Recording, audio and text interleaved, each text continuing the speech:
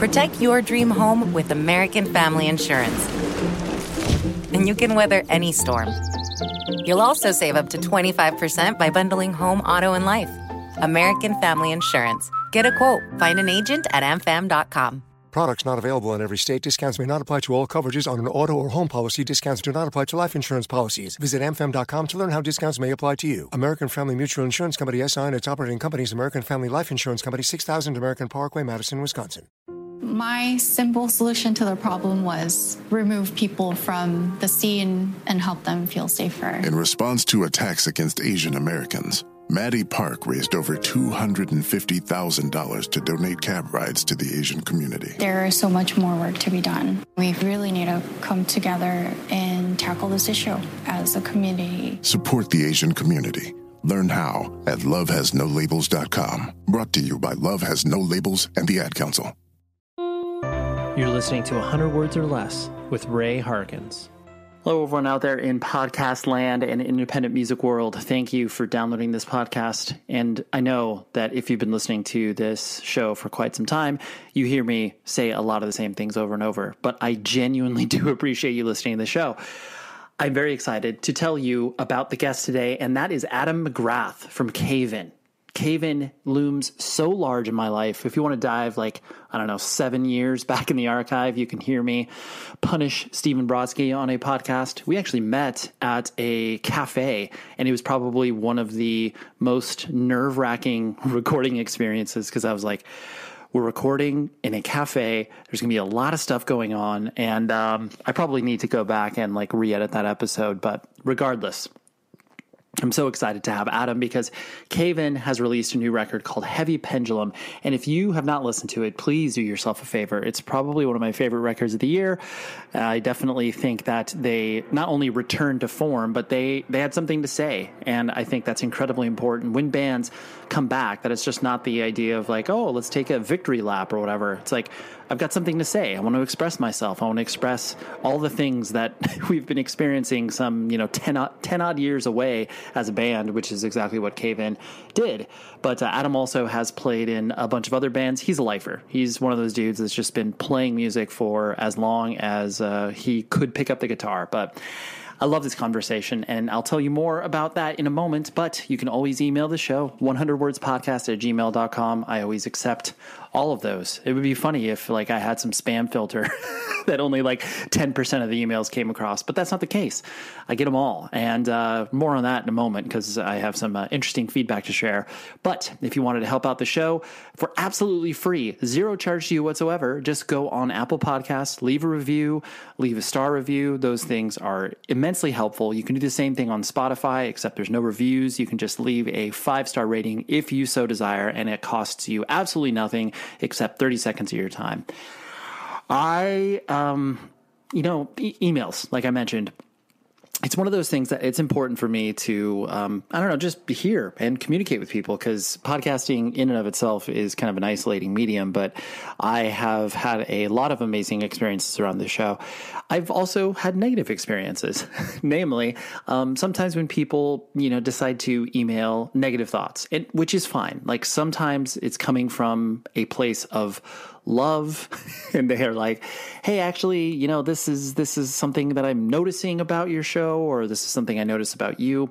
So I recently got an email from a person that was saying that they were a new listener, which I appreciate that. It's awesome. But they were talking about certain phrases that I say. And it was pretty apparent to me that this person had listened to, a very large amount of episodes in a short period of time. And maybe those little verbal tics that I have come up a little bit easier when you have mainlined 10 hours of a particular podcast like this one. And he was using the word that sticks out to me was a cringe. He was like, I cringe when you say these things. And ultimately, I wrote back and I was, very diplomatic and kind in regards to just hey, I appreciate this feedback. It's that these are just things that I say, and I apologize if they make you cringe, but we all have our own verbal tics and crutches and things that we say. And especially when you're listening to, maybe a few episodes in a row, you'll start to notice those things. But I don't know. It's just, it was interesting to hear that, because sometimes you are just kind of, going along about your life, and very rarely do we hear criticism unless it's like a, job review of work or something like that. But anyways, the only real reason of me bringing that up was the fact that even if it is a thought that you want to share, that be like, oh, this may bum Ray out, I'm still open to it. So email the show, 100wordspodcast@gmail.com. I also want to thank everybody for checking out the live episode that I posted last week with Nate from Zabalba and Brian from Knocked Loose. It was, I was nervous because anytime you put out a live podcast, there's that feeling of like, oh, so this is, like a filler week or something that is not as maybe interesting or engaging as the quote unquote typical content, which, by the way, is one of the things that the kind emailer said that I say a lot. But, how am I supposed to signify air quotes? Anyways, I digress. But everybody was very kind about the live episode and said that it was a nice change of pace, enjoyable, and there's a few other adjectives peppered in there, but I appreciate that feedback. So anyways, let's talk to Adam. Cave-In. Oh man, I was actually trying to count up before I spoke to Adam how many times I had seen Cave-In personally, and it's the better part of like 30 plus times. It is an absurd amount. I just love Cave-In, and I continue to love them, and you should check out Heavy Pendulum. So here is Adam. Cave-In has personally been in my life ever since Beyond the Hypothermia. Like, I'm a 41-year-old, aging hardcore kid. Nice, old school. Oh, yes, definitely. A real yes. fan. Well, I appreciate that. I mean, definitely.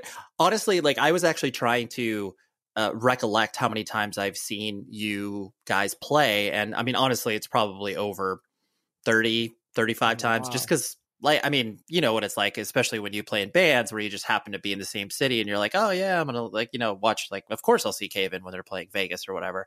Right. And it feels very interesting for me to watch you guys literally grow up musically, which sounds weird to say because, that's like, it just feels, like I said, it feels weird to say that because you're like, oh yeah, I guess I've been aging along with this band and watching them as they, evolve musically. Is that weird for you to kind of reflect on the fact that it's like, oh yes, my literal music history is documented, warts and all, so to speak? I've been thinking about it a lot lately, honestly, and it's a trip. It's a trip to still be doing Cave-In at 43 years old. To look back and see, everything the highs and lows, and the things we accomplished, and obviously losing Caleb along the way. I mean, it's been a crazy trip. It's been a crazy experience, and I feel so lucky. There's not many people I know my age putting out like new records with their band they were in when they were in high school. This is a crazy experience. It's like I'm like rubbing my eyes. I'm like, holy shit! I'm still doing Cave-In. This is crazy. You know what I mean?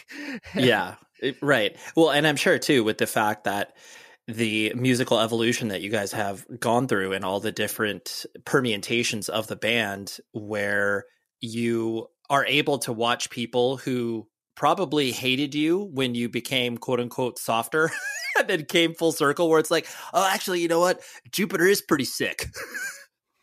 It certainly happened. I mean, there's a lot of people that have come full circle, and even with this new record, we have like all these people who like, oh, I've heard of that band, but I've never actually listened to them. It's still happening. And people have come around to, and, some people go back. There's certainly a corner of our audience that are just only Antenna fans, that only know that record, and they go back and they're like, what the hell's going on? Yeah, like, why they're yelling at me. Yeah. But, I've been saying this in interviews and things like that. I mean, we had just relearned that Until Your Heart Stops last winter, and relearning it was a lot of fun, and also relearning it, you can hear Cave-In in that record. You can hear what's coming, and I think anyway, it's in there. I'm sure people will like, well, how come you don't have any more like chugga, but we just kind of went the other way, really, but you can hear it. It's in there, Yeah. Well, and that's the thing where I think these seeds, I mean, even from the, whatever, split 7-inch with piebald and all that stuff, like you see seeds of it where it's like, especially too, from the fact that, yes, you guys were young and, by all stretch of the imagination, maybe a little bit more proficient at your instruments than maybe some of your friends. But it wasn't like you guys were, completely throwing the baby out with the bathwater every single time, where it was like, all right, now let's be a prog rock band or whatever. It was like, no, the evolution was there. You're planting the seed, so to speak. Yeah, and I feel like we've always been caving. If you go back to it, I mean, there's definitely moments where I think we're pushing a little too far out, and we're kind of getting too far away from what makes us good, and I think we're stretching almost too far. Sometimes maybe we didn't stretch enough, but I think now we kind of know who we are as a band. But we certainly didn't it wasn't, reinventing the band was based upon the way we had to do it at that time. Until Your Heart Stops, we started writing as a 5-piece, and we finished writing it as a 4-piece. And Steve had taken on, being a vocalist, and I think it was quite the undertaking. And I think it was when you're 19 years old, that's quite an undertaking to be like the front man of like a metal band all of a sudden, and just like try to sing like that every night and perform like an entire 30-minute set.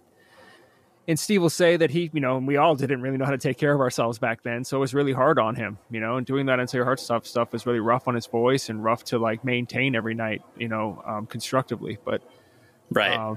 And once we got Caleb though, that 4-piece lineup, we kind of, had to figure out what we were best at and what was sustainable for what we could do. And that's kind of why we changed. And I also think we were getting pigeonholed. And I don't think we wanted to be pigeonholed as just a metalcore band. I think we had more to offer.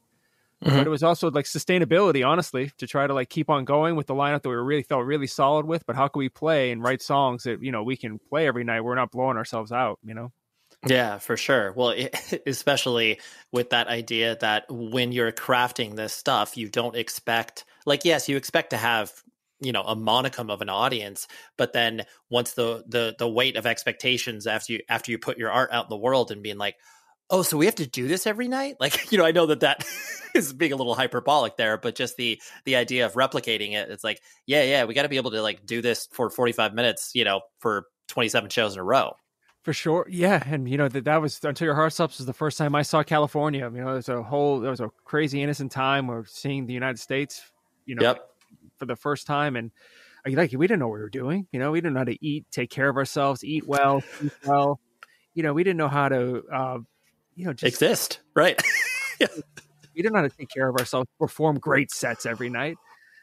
So, that looking back, these are why we kind of evolved the way we did, Yeah, no, absolutely. I mean, I definitely saw you guys on that tour you did with Ire at the barn in Riverside, and it was, deep cut there. But Jesuit was on that too, right? I remember I believe they were, and I remember that show. Like I have a vision of that show, and that was the first show that I played with the Marshall that I bought on the Sunset Strip the day before, and this is like that was the first time I was on the Sunset Strip, and I had bought a Marshall because we were just ripping through amps that whole tour. So, and we were making like, this is back in the day of selling CDs. So we had like stacks of cash in our sleeping bags from selling CDs. So we're just buying like fancy amplifiers in Los Angeles.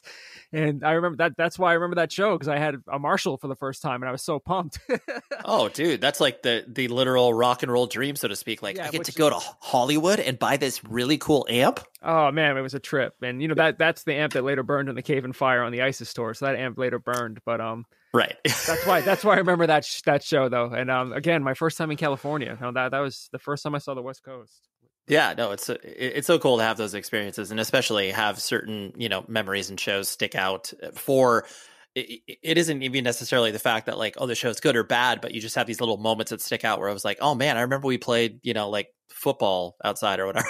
Just those little things. Totally. We'll pull on more of those threads a little bit later, but I want to focus on you as an individual. Were you actually born and raised in the Merrimack Valley? I was like, trying to do some internet sleuthing and couldn't really figure that out. I was born in Methuen, Massachusetts. Okay. Yeah. First breath of air, Methuen, Mass. That's amazing. So especially too with like, I think so much has been, looked at in regards to the scene that you guys came up in regards to just the wide amount of bands from a sonic perspective that all kind of were doing their own things, but we're all pulling from, similar DIY punk and hardcore playbooks. So it's really cool that there was so much stuff happening that you guys were all, bouncing off of each other around. Yeah, I mean, I feel really lucky. I met my friends via playing music in school, and that's how Jared and I and Steve were connected. We're just being interested in music and being fans of music. And at that time, in the 90s, it was, Smashing Pumpkins, Alice in Chains, Nirvana, Soundgarden, We love Metallica, things like that's the stuff we were really focused upon. And then starting to get interested. I think Nirvana was kind of a gateway to get interested in underground music via like Nirvana mentioning the Melvins, and then being turned on to Fugazi being attached to Discord, and then like kind of these roadmaps of finding out the underground. And then, kind of for me, finding out about like Revelation Records was like I found out about that band Into Another, which I loved at the time. And hearing Into Another, I know it sounds so funny, Into Another and Fugazi Repeater and Into Another's Ignaris were like some of the first quote unquote underground records I heard. And when I heard those records, it was like a galaxy that I needed to explore. It was like, these are the shows I need to go to. These are the bands I need to see, and even the shows I was going to locally at the time, like the all ages show, they're very much focused upon, grunge, and the bands kind of sound like Nirvana, or the bands sound like Jane's Addiction, or like, Hole, things like that. But there was a place called Red Barn where it was definitely different. The vibe was much more hardcore and punk rock, and you can feel the vibe. And I was very much attracted to that. And that's kind of where I would start to see the Piebald guys around. And the Piebald guys very much were monumental. And for me, seeing them play and then just being connected to their world of being introduced to all types of cool underground music, hardcore 7-inches, which were really like prevalent at the time, turned on to, Revelation Records, Ebullition Records, the West Coast label, Victory Records, all those bands on those labels at that time. But seeing Piebald back then was very instrumental in making at least me and Steve, the Caven guys being like, I want to be a part of this. Like, we have to get a band going so we could play with bands like this. This is a whole different thing. Right. They were certainly the roadmap for us, Yeah, no, it's great. Especially too, when you are watching these bands start to take hold and play in front of, even if it's a few people, it's just like that aspirational thing that kind of moves you forward, where it's like, dude, maybe one day we will have a 7-inch, Yeah. And also, but it was also the way they played too. It was different, like I said, the grunge, the shows I went to the Hibernian pub or like the VFW halls, that everyone was wearing like flannels and the dudes had hair like Kurt Cobain. I'm not dissing this. This is wonderful times in my life. But when I saw Piebald, there was much more, confrontational, coming from a different emotional place, and this is like kind of proto emo back then, but they were like just kind of rolling around, knocking mic stands over. It was really quite the performance that I was really, attracted to.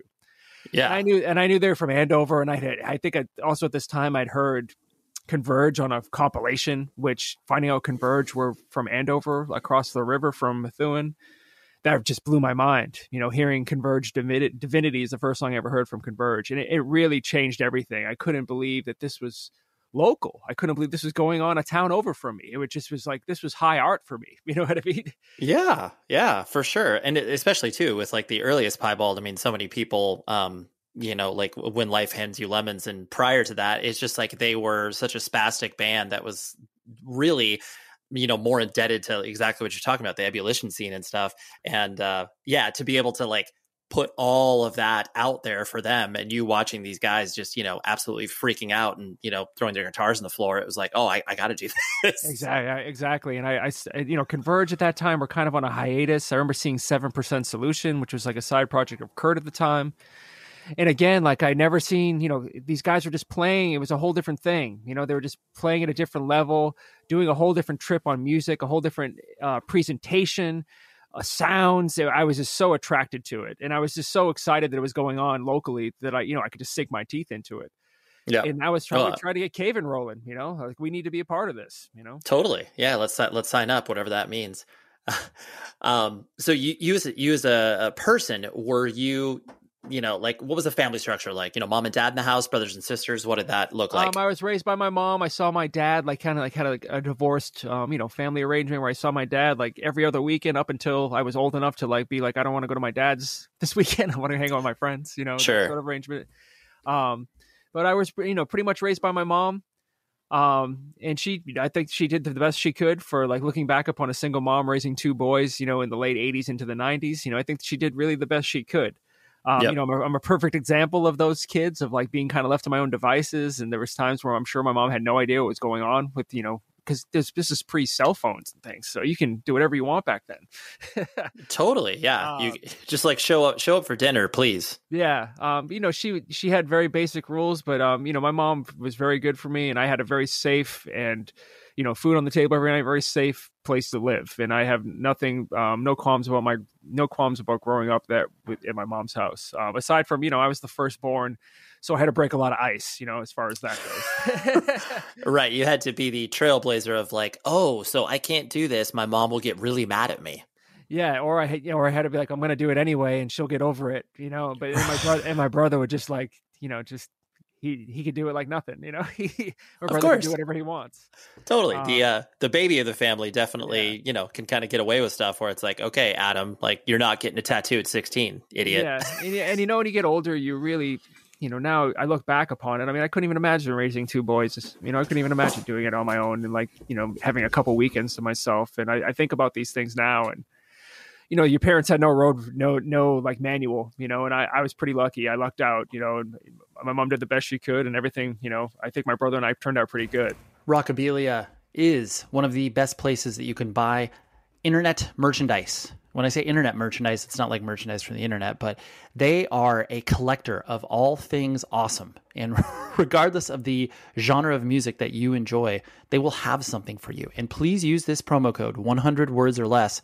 That is the promo code that gets you 10% off your entire order. And I think you would say that that's a good deal, right? So go to their website, poke around, 500,000 items, independently run business. They have been doing it for 20 plus years and they love what they do. So trust me in saying that you are supporting bands when you are purchasing merch from there, because it's all officially licensed stuff. So again, use the promo code 100 words or less. Shout out to Rockabilia. What did your mom do for a living as she was raising you guys? She was a school teacher, but then she kind of went back to school and became like a guidance counselor in Drake High. Kind of did the same thing her whole life. She worked at the same place my whole life. I went to Drake High every day until she retired. Amazing. Yeah. The literal definition of a career. Yep, pretty much. And, she's pretty happy. She's she's very much a boomer. But I love her very much. But she does all the cliche boomer things that they make fun of on television. But I love her very much. Of course, yes. Don't we all? Don't we all? Yes. And so, what kind of kid did you find yourself, being? Were you an indoor kid, outdoor kid, into sports? Outgoing, introverted? Where would you kind of place yourself? This show is sponsored by BetterHelp. We all carry around different things that stress us out, right? Like maybe it's something really, really small, like, man, that parking space, it's always taken. And I wish that I would be able to like get it instead of, this person that maybe, isn't the most courteous and considerate. I know that's something very random, but it's true. We all experience different things throughout the day that trigger us in so many different ways. And there are many times where I have been like, I wish that I had a spot or a repository for me to, get this stuff off of my chest. Because if you bottle it up, that is no bueno. And then all of a sudden you explode on a coworker or a friend or a family member being like, the parking spot. And people are like, what are you talking about? That is where therapy comes in. And I love working with BetterHelp because I'm a huge advocate for therapy, broadly speaking. So if you're thinking of starting therapy, please give BetterHelp a try. It is so easy because it's entirely online. It's designed to be convenient, flexible, and suited to your schedule. All you do is fill out a brief questionnaire and then you get matched with a licensed therapist. And if you are not vibing with the therapist for any reason, you can switch it out at no additional charge. Get things off of your chest with BetterHelp. So visit betterhelp.com/Ray today to get 10% off of your first month. That's betterhelp.com/Ray. On those scales. I was pretty nerdy looking back upon it, because my dad wasn't around. I think if my dad was around, I would have been into sports more, but because he wasn't, I wasn't really into competitive things at all. I like nerdy things like Star Wars. I was very much into music a lot, from a very young age. But I was into nerdy things like Star Wars, Neverending Story, Space Camp, Goonies, all those movies. Very much to my own devices, kind of like very imaginative kid, like walk around the neighborhood, just imagining things, imagining different like scenarios, worlds, kind of like comic book worlds, very much into comic books. I was very much into pro wrestling when I was a kid, which kind of like came back later on in life. but also into music. I was obsessed with Kiss, which was for many years. And then like later on got into like, the grunge music that was going on at that time, because we were all the perfect age for that, like I said. But wasn't really into sports. Like got into skiing, was in the ski club just because I like to ski in the winter, and being from New England, trying to make your winters good. So I was in the ski club in the winter, which I still ski when I can to this day. But always like a big fan of music, which I wanted to get. My mom got me guitar lessons, and I took guitar lessons at the Methuen Mall, which no longer exists anymore. It's now called the Loop, but the Methuen Mall, the actual building, has been destroyed. But I took, guitar lessons in, I think I started 6th grade because I was very interested in music. Like I said, the first song I learned was More Than Words by Extreme. Dude, so good. Just kind of took it from there and tried to find my, like I said, everything was based upon music. My friendships through school started to be based upon the music I listened to and talking to my friends about music and turning each other on to things. When I met JR, we would get into music. I think JR and I's first conversation when I met JR in 6th grade was talk about Rush's Tom Sawyer. I was always nerdy about music and always interested in music. Yeah. Well, and that's the beauty of music, especially where you are developing an identity, and that crucial, whatever, 5th grade to whatever, senior year of high school, you trying to figure out who you are as a person, and then how you can view it through the lens of whatever it is you're passionate about, usually music or sports or whatever. And so it's cool that you're able to latch onto that and to have other things that you can show people to be like, hey, this is my identity. Like, I really like this. You should like it too.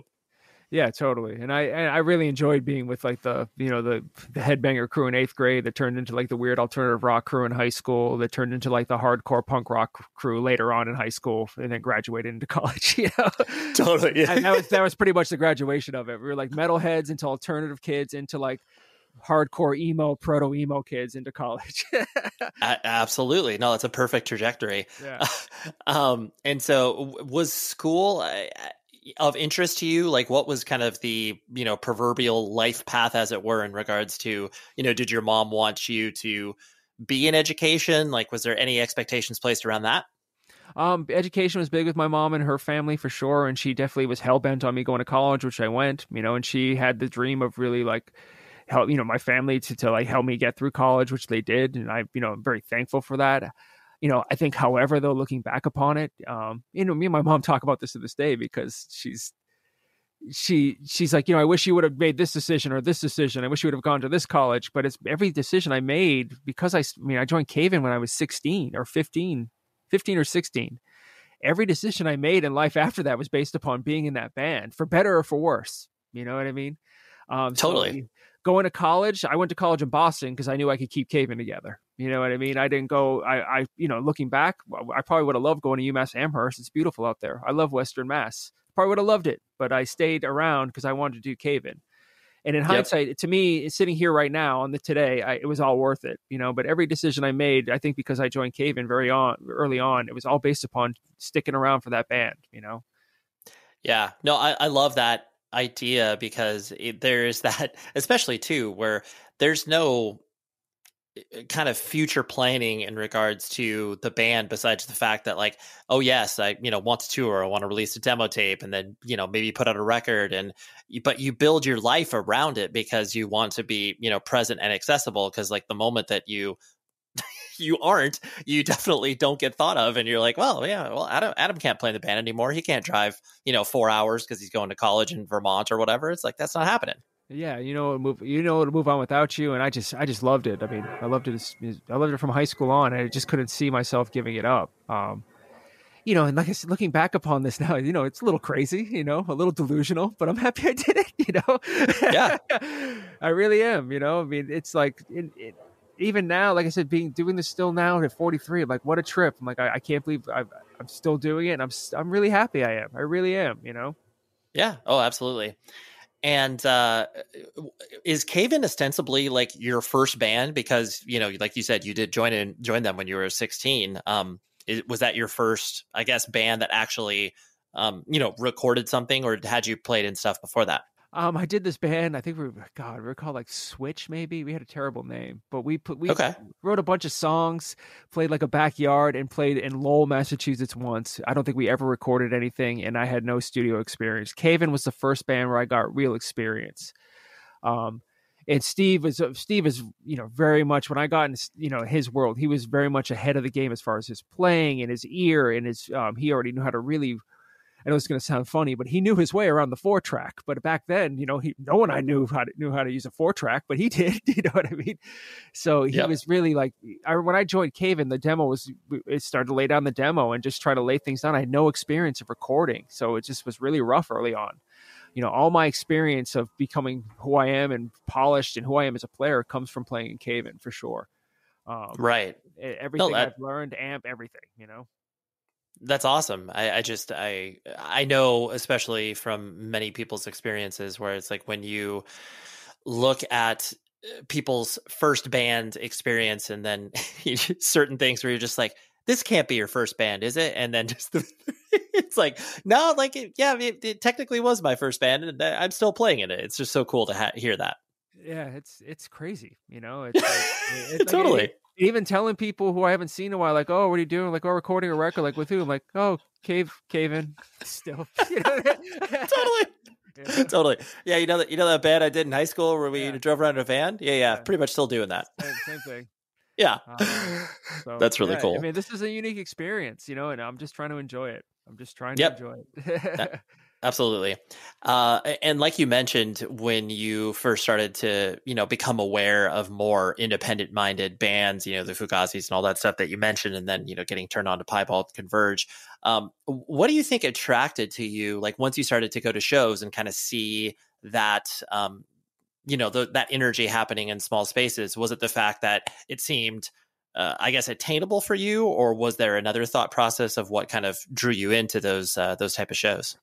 There's a bunch of things. I think straight edge drew me to it at that time. I think the veganism, vegetarianism thing, the politics of it was interesting to me. The way that the bands performed, the way that the bands presented themselves, the way the demos looked, the way the records looked. I was just really, I was just drawn to it. I remember going to Newbury Comics in Salem, New Hampshire, and buying 7-inches just based upon what was on the cover, like buying Chokehold and Stilled, because on the back the dude had X's on his hands, and that's and I love that record. Buying records that had the Revelation logo on the back. Like, okay, but this is called Burn, I'll buy this. This is called Statue, I'll buy this. Quicksand, these all have Rev logos, just checking things out. Same thing with Discord, Blue Tip, Lungfish, Hoover is really important to me back then. I mean, I still love Hoover, but just based upon the label, just finding those things. You were just doing very deep dives where it was like, okay, aesthetically, I like this. I like the way the record looks. And then, there's a cosign as far as the label is concerned. So basically you were just doing everything you could to pick up stuff that was related to the things that you had previously liked. Right. Yeah. And I was checking it all out. I loved all the different scenes and starting to put together the way the scenes kind of were. Like I had this image of, Fugazi, they play SGs, and you go to like the West Coast, those guys all have like the Morrissey haircuts, but they're playing Les Pauls. You know what I mean? Right. Unbroken scene, and then like you have like just these weird things I would have about the scene. Then you have the Philadelphia scene, like the proto emo Frail scene that later became like Ink and Dagger. Just kind of all these different scenes and these different ways that they looked and the different ways they presented themselves. I was just so interested in it. I also love how that was kind of like the Underground Railroad. It was all kind of connected via mail, or you would find out about it, like I said, the label, because this is pre-internet, or you'd find out about via zines or like the or ads and zines, so like record labels putting ads. I would like kind of go through the list of like, I need to check all this stuff out because it's on this label, if I could find it. And it was also being turned on via the Piebald guys. Got me into a ton of stuff too. And I actually saw those guys a couple nights ago, and I said to them, because I've been doing so many Caven interviews lately, and I've been talking about you guys a lot, and you guys got us into a lot of great music back then. You guys had you definitely had an edge on us because they were a click older, and they also had the Converge guys around, so they had a lot. They definitely knew a lot about like Lincoln and Universal Order of Armageddon and just all these kind of weird, underbelly Yeah. bands. Right. Well, and especially too, I really like how you are articulating the different, not only types of scenes, but then the sonic differences of the bands, and then how you were able to kind of look at someone who, even though, is a year or two older, they feel like infinitely older, especially when you're just like, you're 17 and they're 20 and you're just like, oh my gosh, like you're so much older than I am. Oh, totally. But but like you said, that they can show you these things where it's like, oh yeah, check this thing out that's a little bit, left of center. And this was what Gravity Records is. And then you start to be like, oh, okay, this is San Diego, but a different San Diego than, Unbroken or whatever. Exactly. Yeah. You start to just put it all together. And it was really interesting to me. It really was. And there was so much, there was great stuff going on at that time. People have a lot of romanticism for like late 80s hardcore and things like that. But I'm really happy that I experienced what I did in that weird mid 90s to mid 90s going into the 2000s that I did. I thought it was awesome. I saw some great bands, some great shows, and innocent times too. A lot of stuff that's not going to happen anymore, because of, the internet and fire codes basically. But I saw a lot of cool stuff. Yeah. Yeah, totally. You're like, yeah, there's good reasons that those things exist, but it was pretty cool to watch, whatever botch play in front of 100 people stuff in a room of 25 capacity. Yeah, exactly. Yeah. I mean, the wild times, Yeah, absolutely.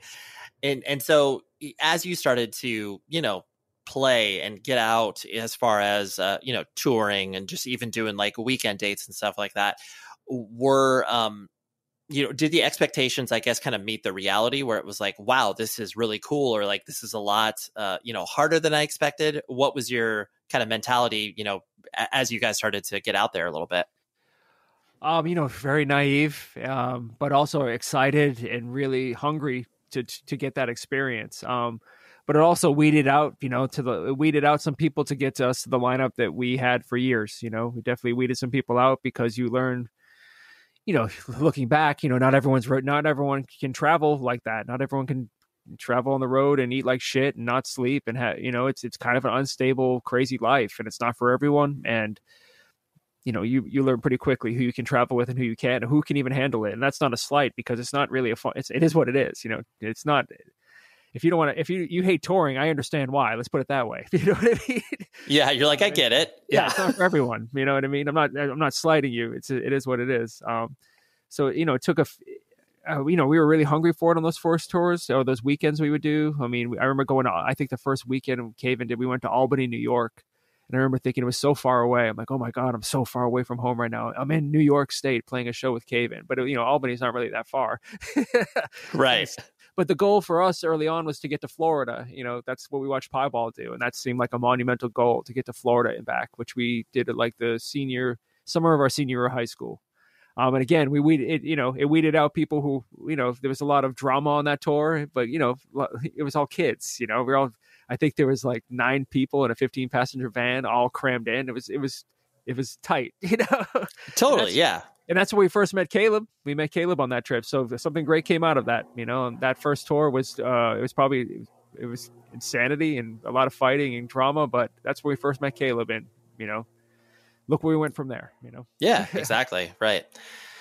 And, a lot has been said in the press, and, in regards to, not only Beyond Hypothermia, but, Until Your Heart Stops. And you guys have spoken exhaustively about that.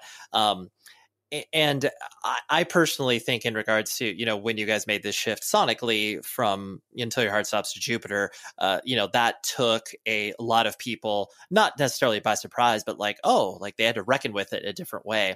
And I personally always reflected on the fact that, when you guys released the Creative Eclipses EP, that was, you were priming the pump. You were kind of being like, hey guys, like this is kind of the direction that we're headed. Like it's, yes, there are elements of what we used to do, but we are going to be kind of heading in a little bit of a different direction. Was that the intention of the EP, or am I just like reading too much into it? It's looking back now, I think that's what we were doing. I don't know if it was to diminish the shock, but it was definitely kind of like to put out some new material. It was also getting some time in with Brian McTernan, kind of getting that relationship going, which he recorded Jupiter. So kind of like rekindling that, and that which kind of led into Jupiter. I don't know if it wasn't a clear decision at that time to be like, we need to put this out to get people ready for Jupiter. I don't think it was that at the time. I think it was just it was pretty organic back then. Like, oh, we have these songs, let's put this out and then we have our next record. Yeah. But Luminance is, I love that song. We still play to this day. We've played that song for years. We played it not too long ago. Yeah, no, I remember seeing you guys on that aforementioned tour that you did with ISIS at the PCH Club, and I remember you guys breaking that out, and it was like, I know that a lot of people kind of felt this way, where it's like you heard the song and it was like, oh my gosh, like they're incorporating, way more of their sort of melodic side. And then I remember, getting the EP and just being like, oh my gosh, like I see where they're kind of headed. And so I do like the innocence of how you're talking about it, where I was just like, well, it's an opportunity to record with Brian, and we got these songs and segues and whatever, and like, we got this failure cover. Like, let's just try this out with Brian and see how this goes. Yeah, it kind of was that. I believe, the session might have even been that we had to record something else, and we used the time to record what later became that EP. You know what I mean? I don't remember exactly the details, but I think I think that EP came out of like recording for something else. I think we were there to record something else, and that EP came out as well, just because we had those songs at the time. Again, Brian was a really good cheerleader at that time, and really good at kind of cheering us on and being kind of like, sounds great, let's do this. Yeah. And even thinking about that song Luminance, I just thinking, we're just talking about it right now, it also has like a Heavy Giants chair influence, which we were very much influenced by at that time. There's definitely like that ending part is complete Giants chair cop, which I love.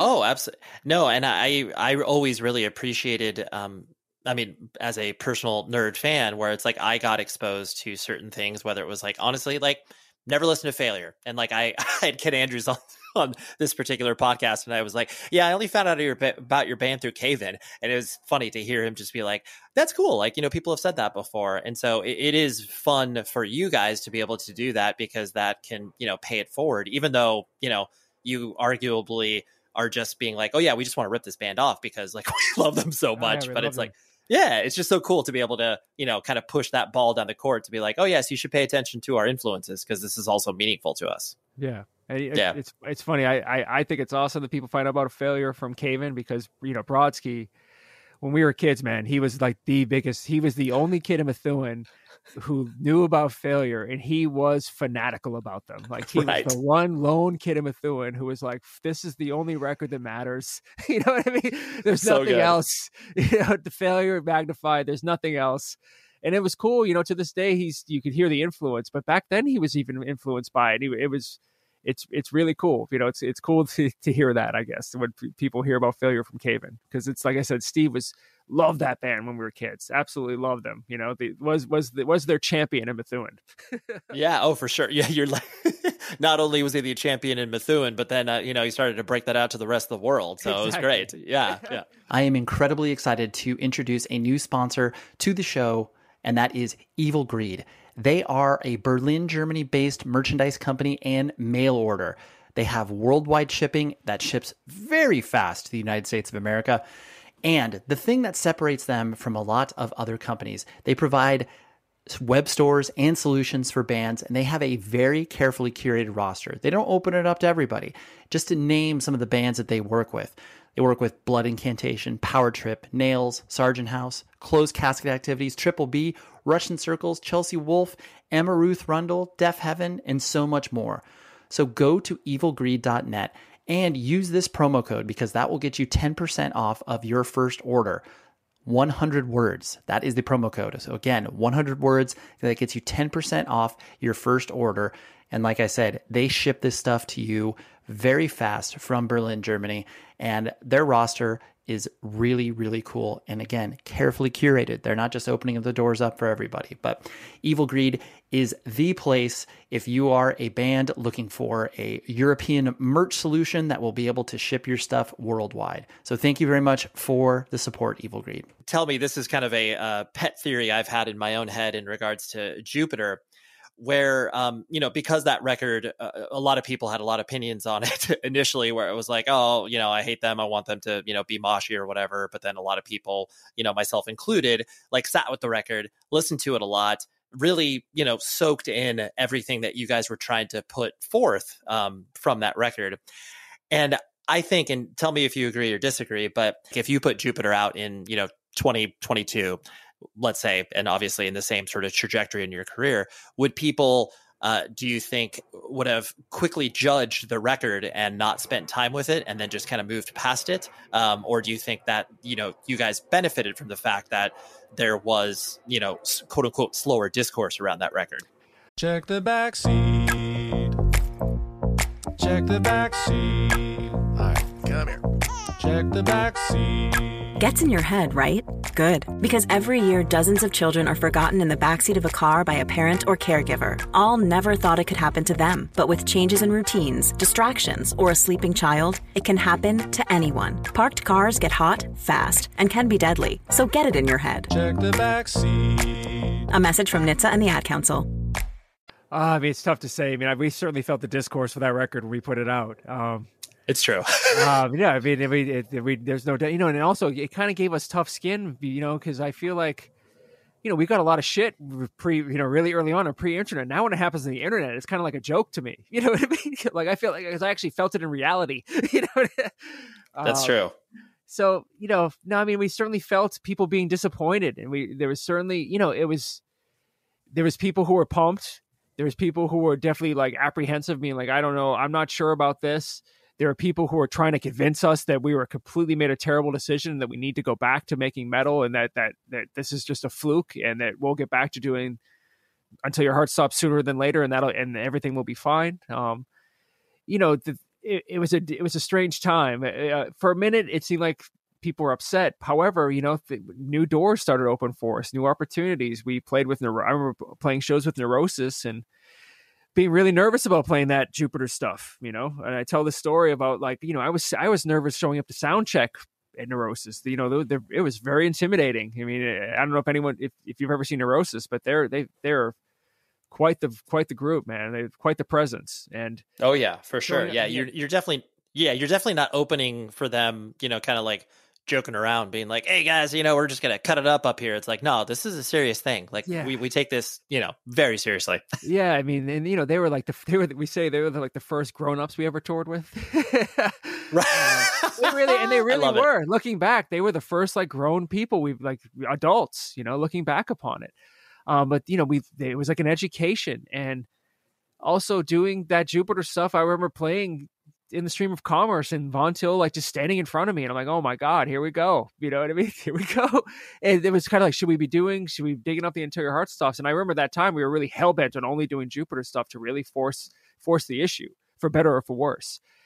But I mean, I remember the Neurosis crowd was really open to it. The Neurosis crowd was really open to it, and Neurosis seemed really like they were into the set, and it was like an affirmation and a really positive moment for the band. And it was also, like I said, Jupiter gave us a lot of opportunities. A lot of new doors were open for the band. We played with like Jets to Brazil. We did shows with Raina Maria, just different types of things. All of a sudden, we weren't just doing, metal festivals. And there's nothing against that, but it was just, we had new opportunities open up for us. And I think we were stoked about that, Yeah. Well, I remember, correct me if I'm wrong, but I think you guys toured with Unwound, right? We did do a handful of shows on the West Coast with Unwound. And again, like grown-ups with kids. Totally. And I think this is, I'm not sure how much they even played after that. I don't know. I thought they might have broken up quickly after that. I'm not sure. Yeah, I know. I distinctly, I think you're correct, because I distinctly remember I saw you guys. I mean, you notice a trend here. It's like I've seen you, like I said, a few times, but watching you guys in Unwound at like the Glass House side stage or whatever. And I think it was like right after that, as the leaves turn or whatever. And then they kind of just faded into not actively touring anymore. Right, and those shows were really cool, and I remember they weren't really well attended, and I couldn't believe it. I was like, "Wow, what's going on?" It's now, of course, sure, if I want to play, they blow the roof off the place, but we got to do cool stuff. It's funny, I forgot about that Unwound thing too. You just reminded me of it again. An awesome opportunity that we wouldn't have gotten if we're playing Until Your Heart Stops, and it was really cool. It was really fun to be around those bands and play like different types of shows in front of different audiences. I'm sure we got some new fans. So And I don't think we weren't like, I think that we look back upon, not abandoning the metalcore stuff at that time was probably not the best idea. But again, when you're young, you don't make the best decisions. We were really hell-bent on forcing the issue that this is who we are now. And we were doing that for better or for worse, Right. Looking back. And I think, yeah, not to interrupt your train of thought, but like, I totally, I see where you're headed in regards to, because there was definitely that notion, and you guys played into it in a funny way where it was like, you'd start off a, riff from Until Your Heart Stops and be like, I'm just kidding, guys, we're not going to play that. And like, that was, I respected it, because at the end of the day, it's like, this is your guys' band. Like, we're along for the ride. And, if you, whatever, bum a few people out along the way, like, that is their decision. Like, that's not on you guys per se. Yeah. Like, I think we, like I keep on saying, for better or for worse, I understand going to see a band and having them fuck with you like that, being kind of like, well, fuck you. You know what I mean? I get it. I mean, if a band played like a beginning of one of my favorite songs and then didn't play it, I'd be like, what the fuck? You know what I mean? Totally. I get it. I totally get it. And as we've gotten older, we've tried to be better. And, I remember, pretty much being fried from the major label experience is why we started playing a lot of those songs again, and I'm glad we did. It's cool to play well-rounded Cave-In sets, and I don't think, I can't really think of anyone who does exactly what we do. There's people that do things better than us, and but I don't think there's anyone that does what Cave-In does. Yep. No, totally. And in regards to touring, I'm sure your relationship with touring has evolved over time. Have you always enjoyed it, or has it kind of ebbed and flowed based off of, I guess, your own personal, headspace, or has it always been pretty consistently enjoyable for you? I've always loved traveling. I've always loved it. And, okay. But I will say that, I look back upon my early 20s. I wish I wasn't like shit-faced and drunk every night. I don't drink anymore. But I look back upon just being, wasted all the time. I mean, I had a blast, but, I look back upon it, I'm like, man, I wish I wasn't shit-faced all the time. That, right. Drunk the whole 3 months I was in Europe, because I was, but this is looking back on being young. Those are my only kind of like, man, I wish I changed that, but it is what it is, Sure. No, I totally get that. And in regards to, the business of the band, like as you guys started to, and I use that maybe in air quotes because, the moment that you get paid $150 for a show, it's just like, oh my gosh, there's so much money. I can't believe that. What was your own personal relationship with the business side of things? Did you like to keep your head kind of out of it because you just enjoyed, all the other aspects of the band, or did you like to, take a role within that as well? I definitely did not for a long time. But I've learned as I've gotten older that it's good to have your head in that, which I'm like the accountant now, but we kind of manage the band together, and we kind of all have our individual roles. But when I was younger, especially the Antenna era, it was all left to other people, and I was just being like a jerk off 22-year-old. I was right. I was not paying attention to the band, and and I probably should have, but. Sure. These are the things, you look back, this is why I do it now, Right. Right. The full circleness of it, where it's like, okay, that, like that served a time and a place and a purpose for me at that time. But now that, I feel like I maybe have some skills behind me to be able to like focus on making some business decisions about this thing. Yeah. And if we do everything together. So if we fail, if we make a bad decision, we made it together. And that's I like that, because we're going to make mistakes. And also, I hate being the band accountant. I hate doing it. However, I know how to be an accountant now. I've like picked up these skills that like, it's weird just from doing it for a couple of years now. It's like, well, I know how to be an accountant, even though it's miserable for me. I can do it. It's just, numbers aren't my favorite thing. That's why I always say it's miserable. But I mean, I've gotten pretty decent at it. You know what I mean? Yeah. You're like, you want a pivot table on an Excel grid? I got you, dog. Exactly.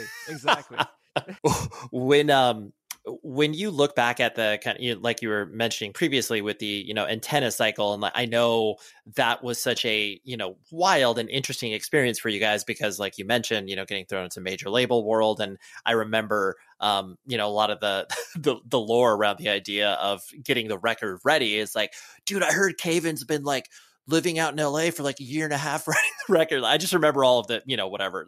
Not like people talking crap on that idea, but just like, wow, that's crazy that Caven gets to participate in this like major label system.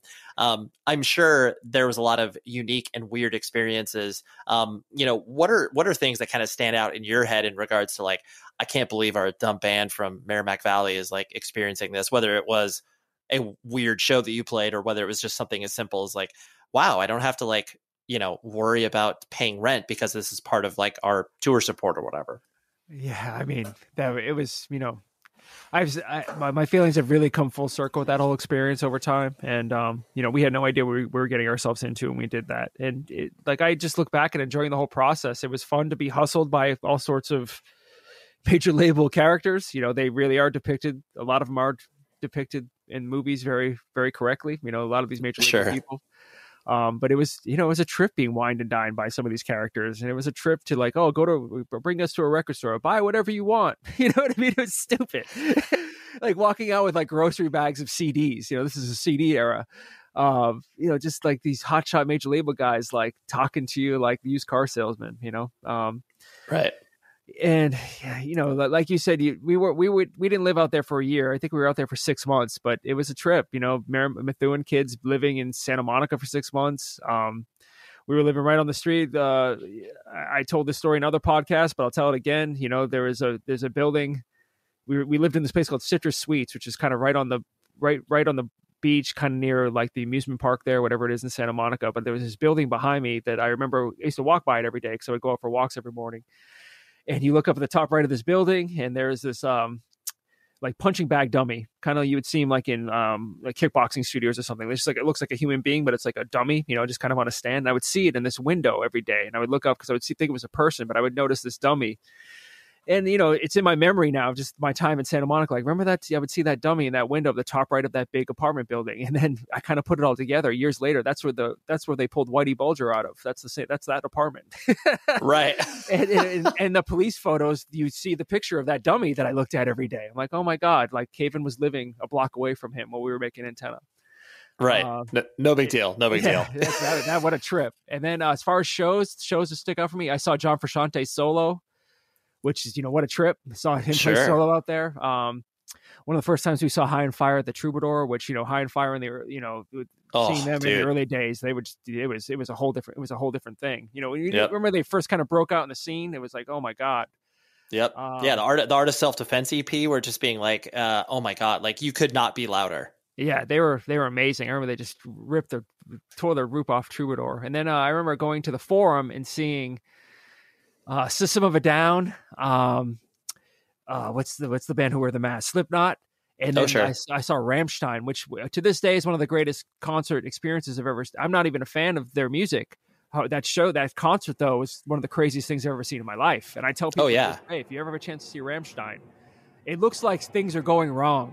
You know what I mean? It looks like something bad is happening, but it's just a performance. You know what I mean? Yeah. Oh, for sure. I mean, yeah, that's a spectacle in and of itself. That's really cool. When the touring started to die down for Caven, because you guys obviously had, hit Antenna really hard, and you had a lot of, different experiences with that. And then once the band kind of started to, logically evolve in regards to like, we're not going to spend 200 days of the year on tour. I know you always were active in music, from contributing to 27 and doing all of the other musical projects, but not touring as much. Was it difficult for you to kind of, I guess, ramp that down and then sort of, find your identity? I know that sounds very sort of soul searching, but was it difficult to kind of transition out of that? It was, and I didn't realize it at the time. I started a band called Clouds that did some heavy duty touring kind of around, Caven kind of fizzled out. I would say 2005-ish is kind of the last when we really slowed down was 2005. In 2006, 2007, 2008, I did Clouds a lot, which we did we did a bunch of touring, but you kind of learn the lessons of like, okay, well, the members of thing doesn't really get you too far, which that just is what it is. When you have a new band and it says members of Caven, that's all not going to get that might get you one person. You know what I mean? Might get you one, but you totally. Really, when you have a new band, you're starting from year zero, and that's just the reality of it. So it was humble going back to doing some different. It was humbling, but also like I said, I really enjoyed playing, and I got some new experiences. I was fronting those bands, so I was developing like new skill set of like fronting and singing for a band, which for better or for worse, I can do now. But the learning about who you are and this like, self identity, like you said, for sure, and that I didn't realize it while it was happening. It's kind of been along because all my eggs were in the cave and basket since I was a kid. So I'm trying to figure out. And I honestly, I still feel like I'm figuring it out. I really do. I'm like, I feel like I'm a kid in an adult's body. I mean, it just, the music slows down. So it's like, okay, so should I get like a real job now? I'm not touring anymore. You need to get the job that has the good paycheck because that's what you're supposed to do as an adult. And then I get these things and I'm not happy. You know what I mean? And then I get these opportunities to play in other bands, or like Jake Bannon gave me an opportunity to play in Wear Your Wounds. Mm-hmm. And I remember going back to Europe for the first time in like, I don't know, 10, 15 years with Wear Your Wounds. And it was like, oh my God, I feel alive again. Like this is what's missing from my life. It's being in a fucking band. This is what I do. And I don't want to be an event manager anymore. Right. So yeah. I just think it's just in my blood because I've done it since I was a kid, and I'm going to do it till the wheels fall off, for better or for worse, and that this is what I know that now, this is what I'm going to do for better or for worse. Right. It's like, and it's probably the idea that it's like, oh yeah, until the wheels fall off, but just the idea that no matter what you're doing to, sustain yourself from a sort of, paying rent and, being a responsible human being or whatever, all of that is going to be, in service to the fact that you want to play music and be creative, because there's obviously a difference with that, and I'm sure you've seen many peers that are like, oh yeah, like I'll do this job. And then, of course I'll be able to still have time to do this stuff. But then, like fatigue sets in and they're just like, we haven't practiced in months. And then all of a sudden that turns into like 4 years and nothing ever happens. And so, there's those two distinct balances that you need to create. Yeah. And, like Caven spent some really intense formative years together, and we all had to grow up without each other, and that was forming different bands, and that was those JR and Caleb starting families and having children, and getting married, some of us getting married, things like that. Steve moving to New York City for 10 years. It's just like different. I think we all need to take on different things and go on different adventures without each other. Whether it be like a profession, Caleb became a carpenter, or just doing different bands. And I think all the different music that we've done outside of Caven has made Caven better tenfold, without a doubt. I mean, without a doubt, Caven is better for it with us doing all the different music we've done with other people, Right. No, I mean, that's true, because it's like probably the same notion that, when bands, or the old adage that you have your entire life to write your first record and then you have a year to write your second one. And then usually bands, their second or third record, you can see them talking about like, oh man, life's crazy on tour and here's the van. And like, it's giving that real life experience will give you weight to be able to put towards your creative endeavors, because, you've experienced life as opposed to just, sitting in a van and rolling around, which is fine. But it's like, if you don't have anything else to leverage that against, you're not pulling from anything, sort of quote unquote real, for lack of a better term. Yeah, it's like suspended animation. It's definitely that's exactly right. Yeah, it's a strange life, and yeah, I mean, now I look at it now. Back then you just think you live in this touring life. Now when I'm traveling now, I know that there's a beginning and an end, and I just try to live in the moment. And if I try to like soak in the place that I'm in and really like embrace it and enjoy especially if I get a chance to go to Europe or even Japan now as an adult. Like when I say as an adult, basically not drinking, not in my 20s. I just really soak it all in and really appreciate it now. It's a whole different trip now. Yeah, it's funny. What's the saying? The youth is wasted on the young. It's like, yeah, there's some truth to that statement. Yeah. Two last things I want to hit on was the, with the release of the new record, and like, I mean, so much obviously has been covered in regards to, why the record exists, and why you guys obviously came back together in regards to Caleb's untimely passing.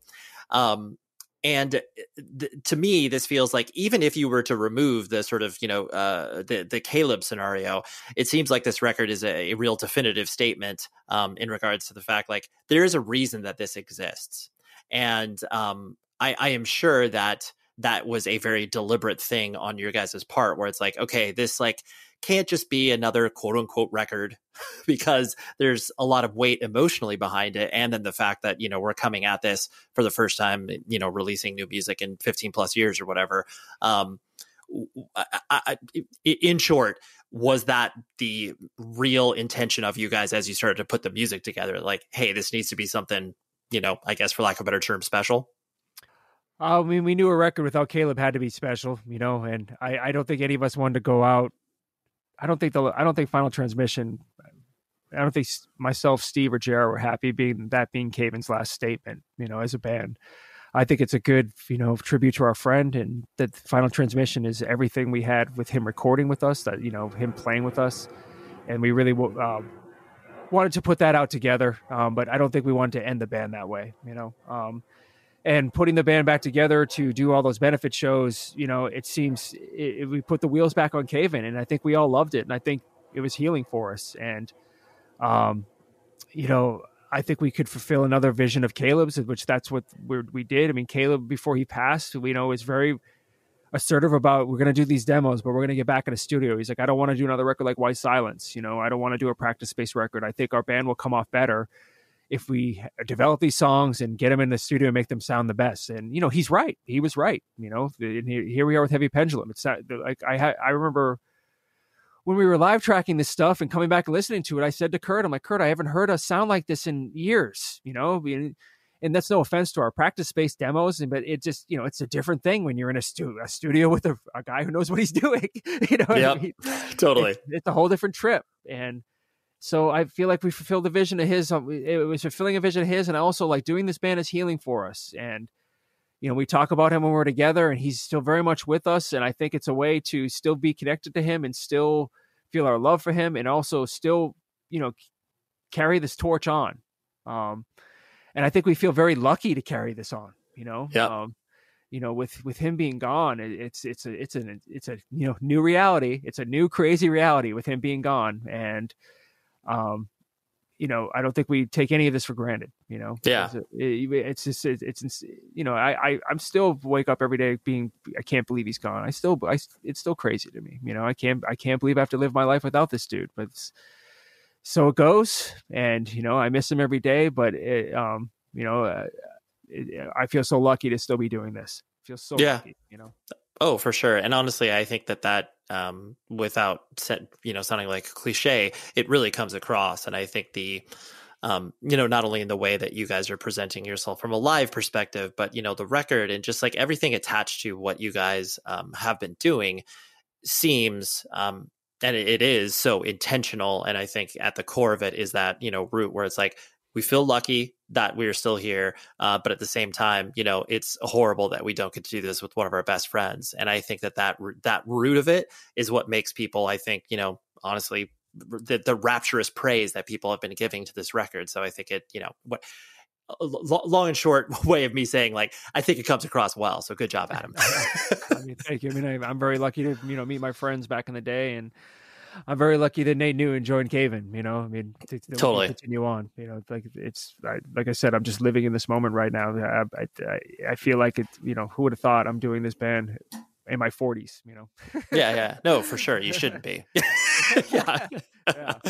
And kind of on that notion, just the last thing, why are you still, I guess, connected and care, not in regards to just like Caven, but, keeping up with whether it's, newer music or just staying engaged, because obviously the older you get, there is that intentionality where you really have to, because you're not going to as many shows or not maybe participating in the scene like you did when you were 17 years old, thank God, because that is for the youth. But what still keeps you connected? Is it just that core aspect of the fact that you love music and you'll always continue to care about it? Or is there other kind of thought processes that go along with that?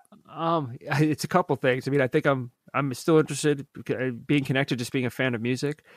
I have some younger friends in my life these days that have been really good for me. I work at a tattoo shop, and my buddy Andy Reach, who's, he's 10 years younger than me, but he gets me into all sorts of cool things. He got me into that Turnstile record, that record is hot right now. And when he played that for me, I was like, I do not want to like this record. And now I love it.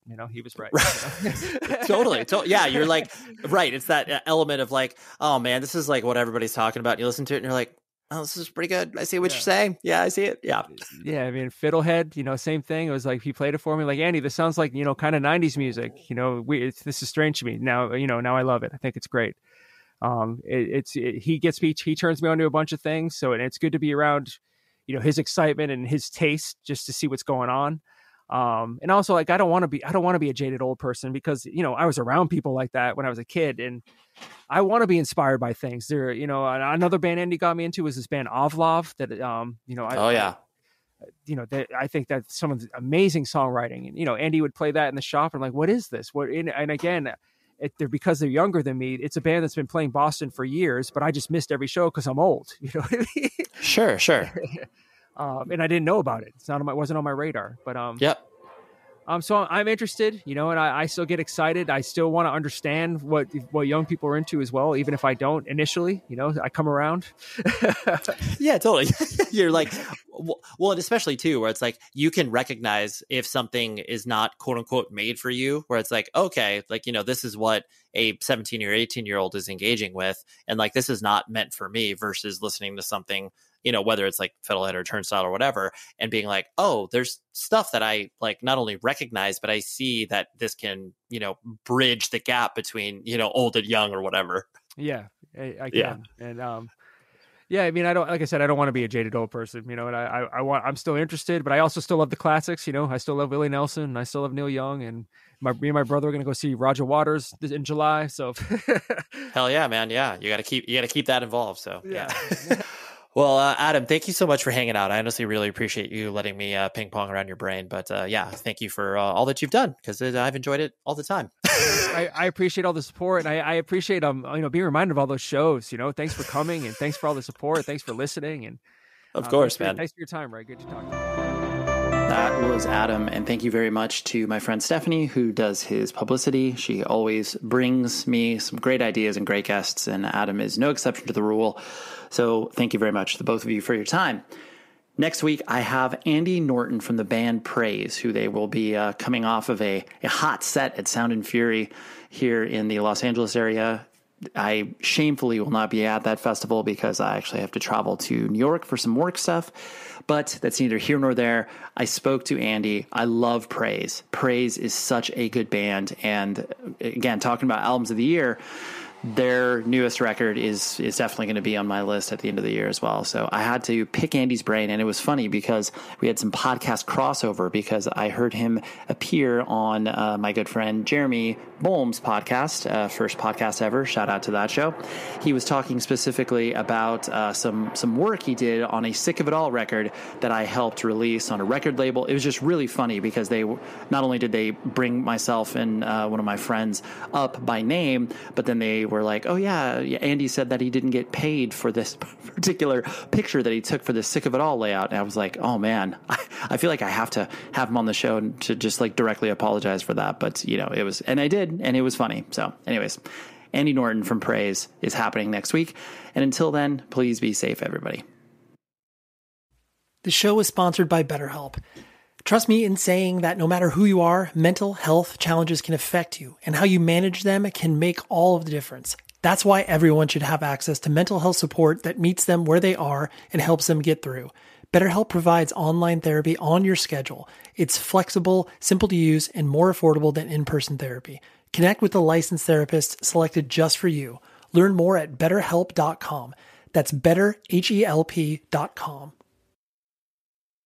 Snakes, zombies, sharks, heights, speaking in public. The list of fears is endless. But while you're clutching your blanket in the dark, wondering if that sound in the hall was actually a footstep, the real danger is in your hand, when you're behind the wheel. And while you might think a great white shark is scary, what's really terrifying and even deadly is distracted driving. Eyes forward, don't drive distracted. Brought to you by NHTSA and the Ad Council. As the #1 audio company, iHeartMedia gives you access to all. Every audience, live conversations, trusted influencers, and the insights and data you need to grow. iHeartMedia is your access company. Go to iHeartResults.com for more.